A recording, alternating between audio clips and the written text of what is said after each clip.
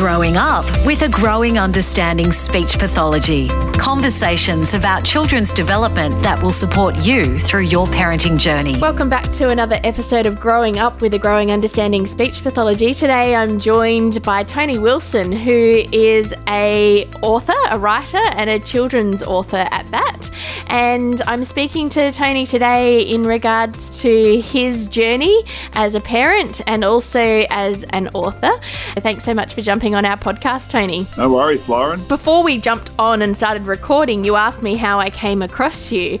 The biggest way that I came across you was that you wrote a children's book that was a part of an event called National Simultaneous Storytime. Can you tell me about what that story was and about the event, National Simultaneous Storytime? That was in 2017, and National Simultaneous Storytime is when people all around Australia, and now it's New Zealand as well, they encourage parents and kindergarten teachers and school teachers and basically anyone who might read to kids to read to kids all at the same time. And they pick a book every year to be the title that gets read at the same time. And they chose my one, which was The Cow Tripped Over the Moon. It was written, I think in 2015 it came out, but it got this fantastic boost in 2017 because I think it was something like 700,000 kids read the book at the same time at 11 a.m. one day in May of 2017. So, I mean, that was incredible. As a speech pathologist and as a speech pathology business owner, we think that that particular event is incredible and an awesome opportunity to be able to share books with children. But I particularly was drawn to the book, The Cow Tripped Over the Moon, and your story behind how that story was developed. Can you share a little bit about the book and your journey with that particular book? So this one was basically asking the question, what happened before the cow jumped over the moon? Because that was a nursery rhyme I loved. I used to sing it to all of my kids. I've got 4 kids, and it was probably my favourite song to sing. I just thought it was so silly in the sense that it had such a wacky array of characters in it. You know, it's got a leaping cow and it's got a dish and a spoon. Suddenly cutlery and crockery are getting involved, and it's got a laughing dog and a cat and a fiddle, and it's just a really fun, and it's also a good tune. So it's, of all the nursery rhymes, I think it's got quite an interesting little ditty to it as well. So I sang it all the time. And then as a kids book author, you're often asking questions of what if this happened or what if that happened? And I guess I was thinking about, well, that's a pretty smooth little passage over the moon that she just takes off and goes straight over.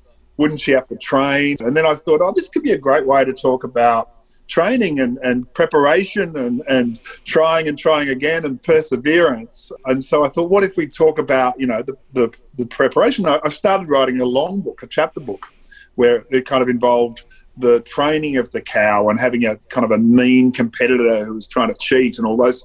Didn't quite work. And so in the end, I stripped it right back to just saying, here are the 8 previous slapsticky attempts on the moon by the cow. And she has all sorts, she jumps under the moon, she trips over the moon, she jumps over the sun and takes a wrong turn. So it became this slapsticky comedy book. And the story that I then talked about with this is the need for perseverance in kids. And I probably think what might have attracted you to talking to me today is that the kid I had in mind in particular is my son, Jack, who is now 9 years old.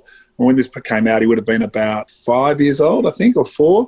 He has cerebral palsy, affects all his limbs. He is in a wheelchair, didn't walk then, and he doesn't walk now. And it's now very unlikely he'll be a walking kid. He is a verbal kid, but he has speech therapy. He's a kid who has some impediments in terms of the muscle movement around his mouth, and he has limited vision as well. And so when I was thinking of what kids have to do, and to make the general point that you don't just jump over the moon first time, what I watched with Jack was us trying to build up to being able to sit on a couch unassisted for 10 seconds, and him trying to take some steps in his walker without getting his legs tangled around each other. And so you sort of see a kid who really has to work so hard to get every step of his life in order.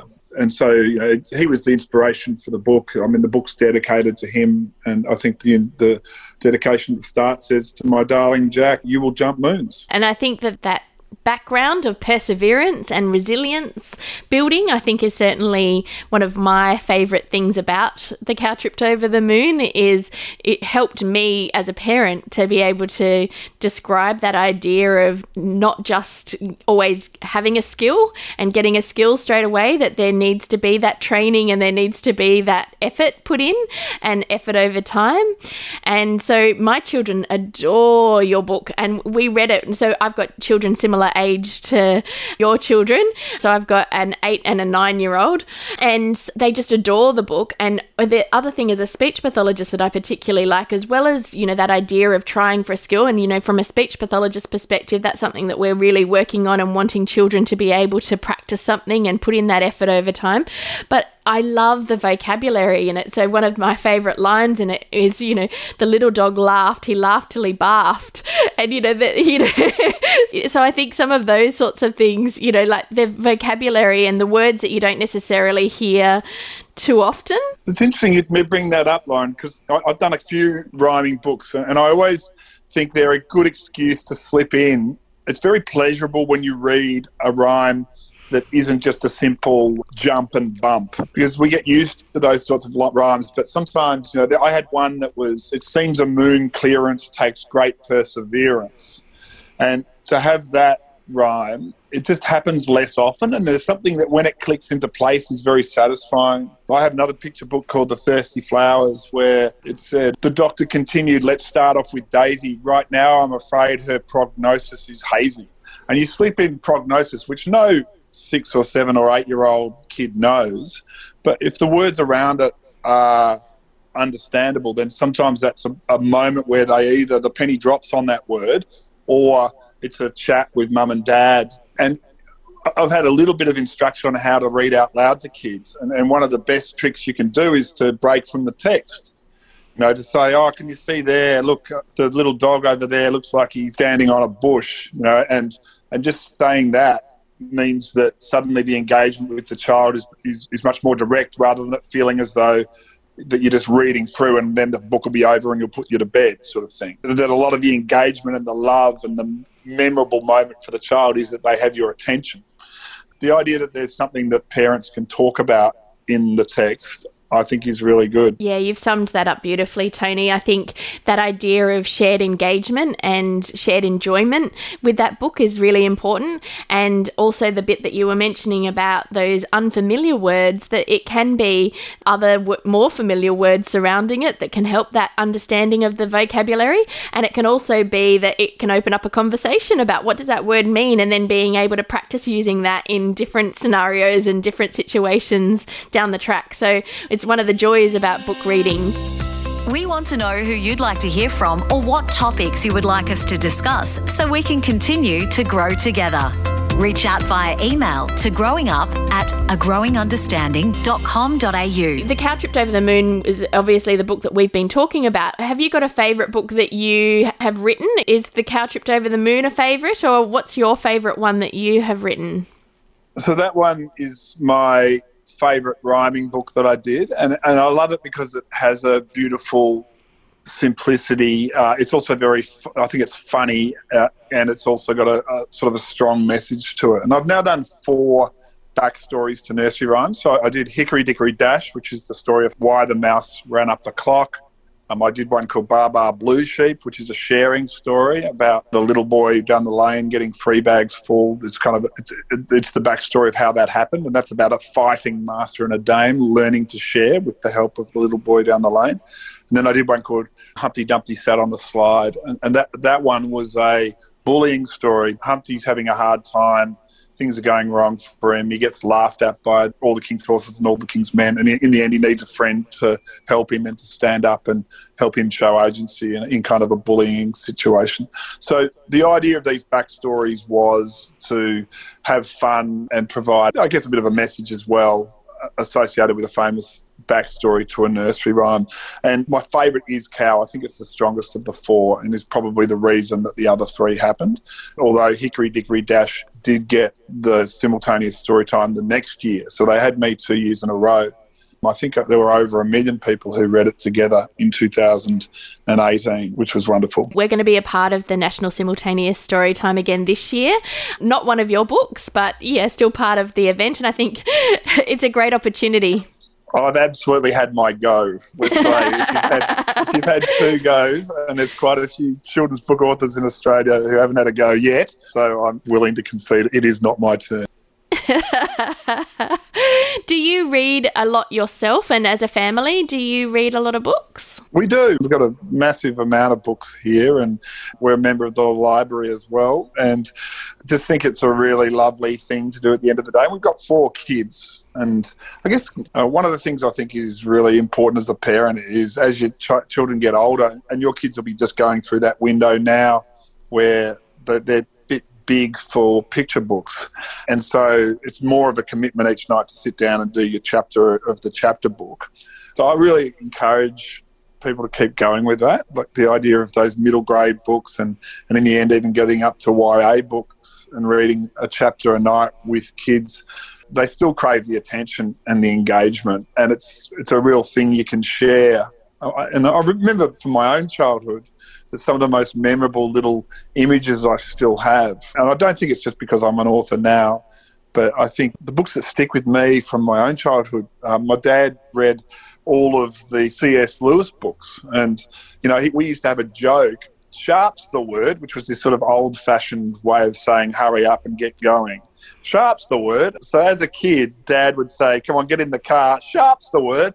And it became like a saying that is shared and is memorable through my life, that then reminds me of the fact that Dad was still there reading Narnia when I was probably 8, 9, 10 or 11. And then I remember being at Wilson's Promontory with the Banksia Man, and that again would have been a chapter a night. I think that one was with Mum, and we were finding all the different characters from the May Gibbs world at Wilson's Promontory down here in Victoria, where, you know, it's just full of all the Australian flora and fauna. And so the engagement, the memorable moments of my life, quite a few of them from that early time seem to be associated with the book that we're reading. And my son's now 11, and each night we do a chapter of a book that's called The Last Wild.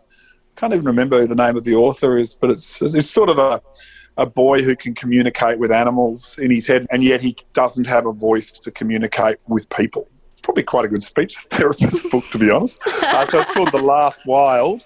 It's a bit of a post-apocalyptic book as well.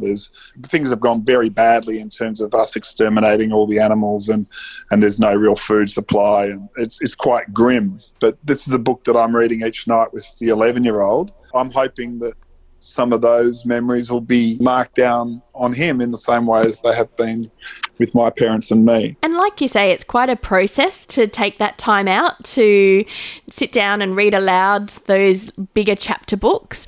And we do the same every night, and it's part of the children's routine. And we find that if we skip that, if we're running out of time and we skip the sharing of books out loud, that it actually disrupts their routine and that they don't settle as well in the evening. But we spend some time reading out loud and sharing that chapter books, and then we give them time to read themselves and to quietly read as part of that wind down process. So it can be quite time consuming, but we just enjoy that time together, and we enjoy sharing different stories and experiencing now some of the books that I read as a child, now sharing it with my children. I really enjoy those. Do you know that? And you might be thinking, we've got 4 kids, and you think, oh gosh, that's pretty daunting to get around every kid and be reading to them.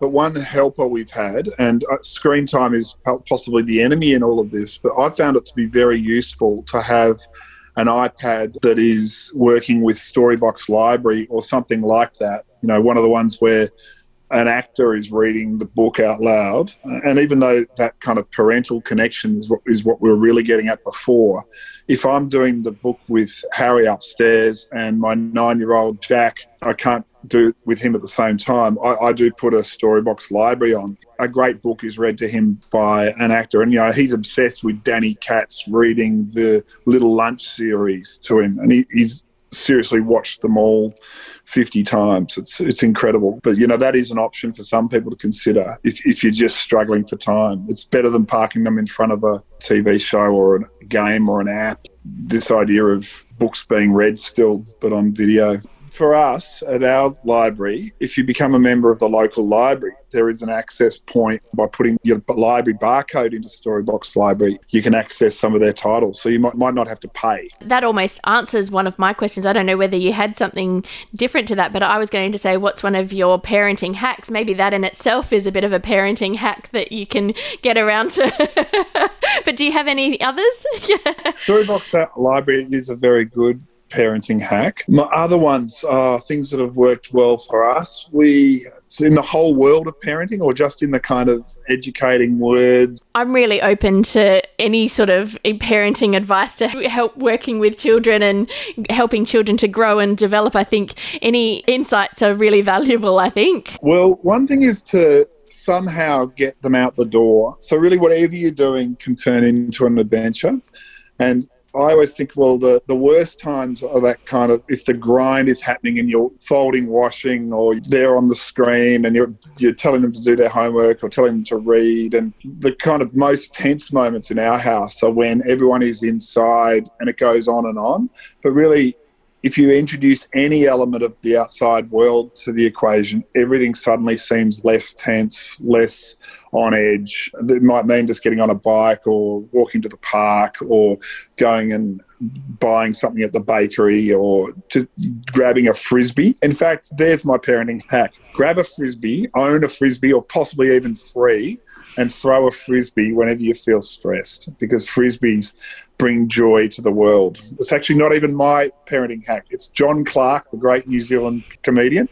He used to have a Frisbee in his car when he very sadly died a few years ago. They told a story at his funeral that, one guy remembered he was an advertising executive, and John Clark knocked on the office door and rang up and said, "I've got something, it's important, I need to see you." And this guy, "I'm busy at the moment, I can't see it." And when he finally got him down, he just said, "We're going to play a little bit of Frisbee." And so out they went to the park in the middle of a workday and played Frisbee.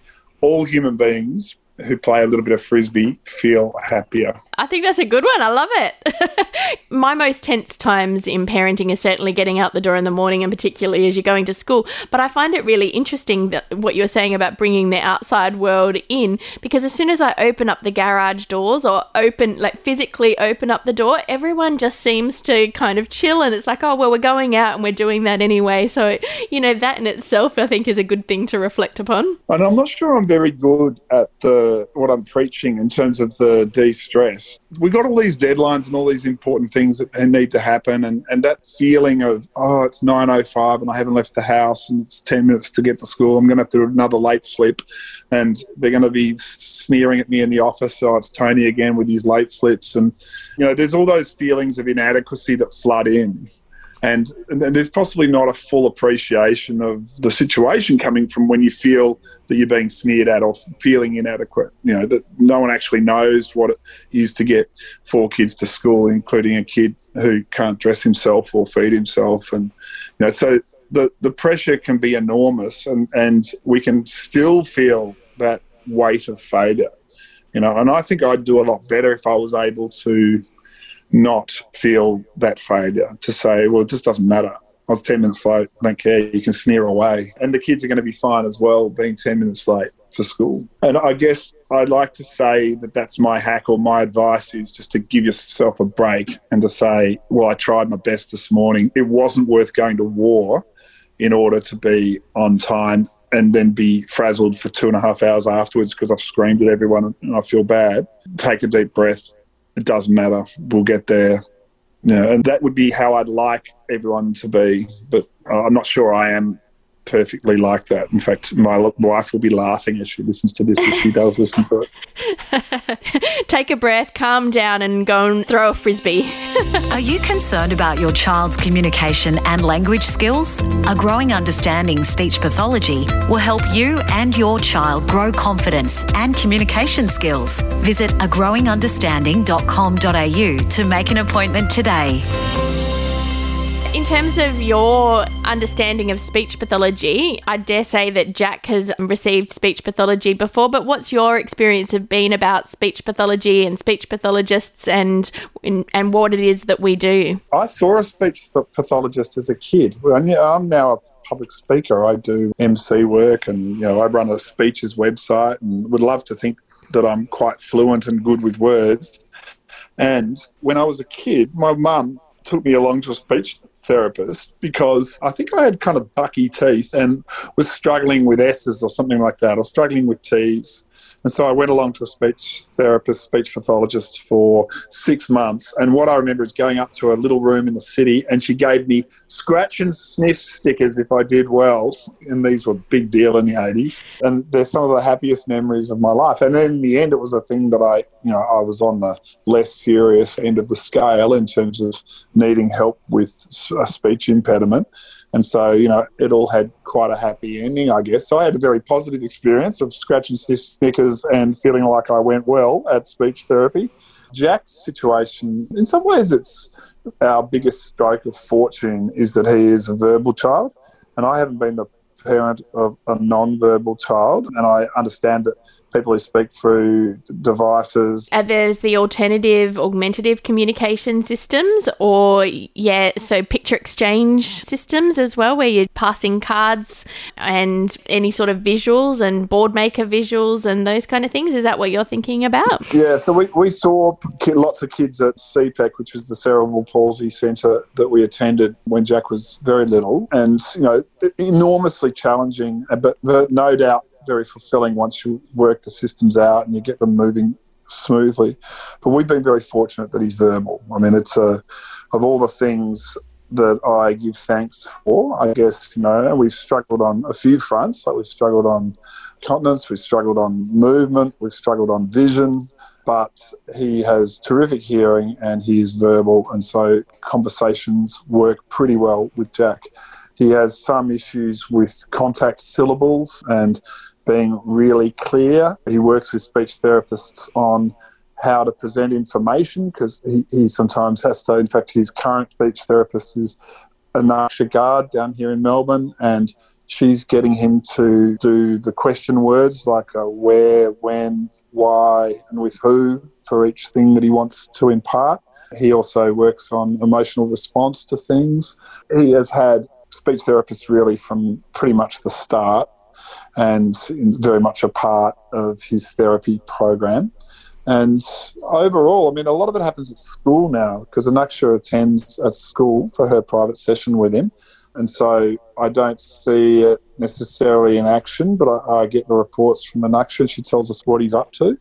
It's a great job you're doing, and it makes a real difference. And I've noticed Jack get clearer, and his future kind of depends on his ability to interact with voice technologies.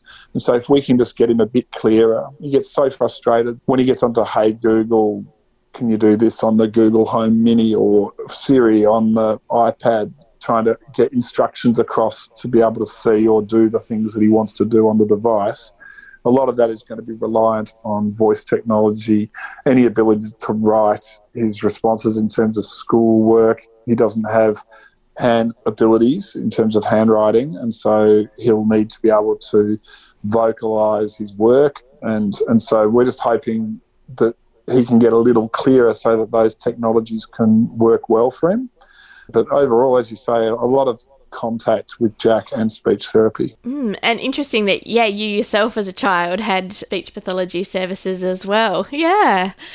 I remember watching a comedian years ago when I was studying speech pathology, and all she remembered when she was attending speech pathology as a child was having to say the word wagon time after time after time, and she said, I can say the word wagon, I don't understand why I needed to say the word wagon that many times. And so I think that that's what's really interesting about being a parent and about being a speech pathologist, as well as it's good about being able to identify when a child does need to access speech pathology services, and that we can play a part in that growing up journey. But at the same time, it's interesting reflecting on that experience now as a parent as well, isn't it?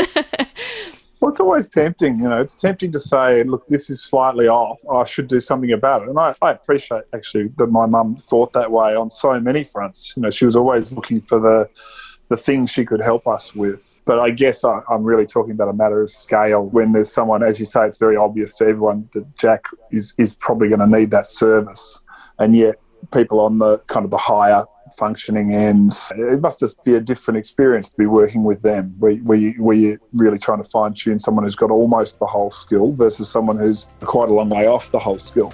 And that's where our experiences and our relationships with families differ on that scale. That, you know, there are some families that we have come in and out of our service very quickly, and then there are some families that we hold on to for a little bit longer and support them at different parts in their journey and what it is that they're needing to work on in that particular point in time. Absolutely. Thank you so much for your time today, Tony. I loved chatting to you about your experiences as a parent and also as an author, and your journey in writing some of those children's books, some of my personal favourites. So thank you so much for your time today. I really appreciate it. Thanks for listening to Growing Up with a Growing Understanding Speech Pathology. We love helping families navigate their parenting concerns and ensuring your child can grow and achieve. Please rate and review wherever you're listening so we can continue to grow together.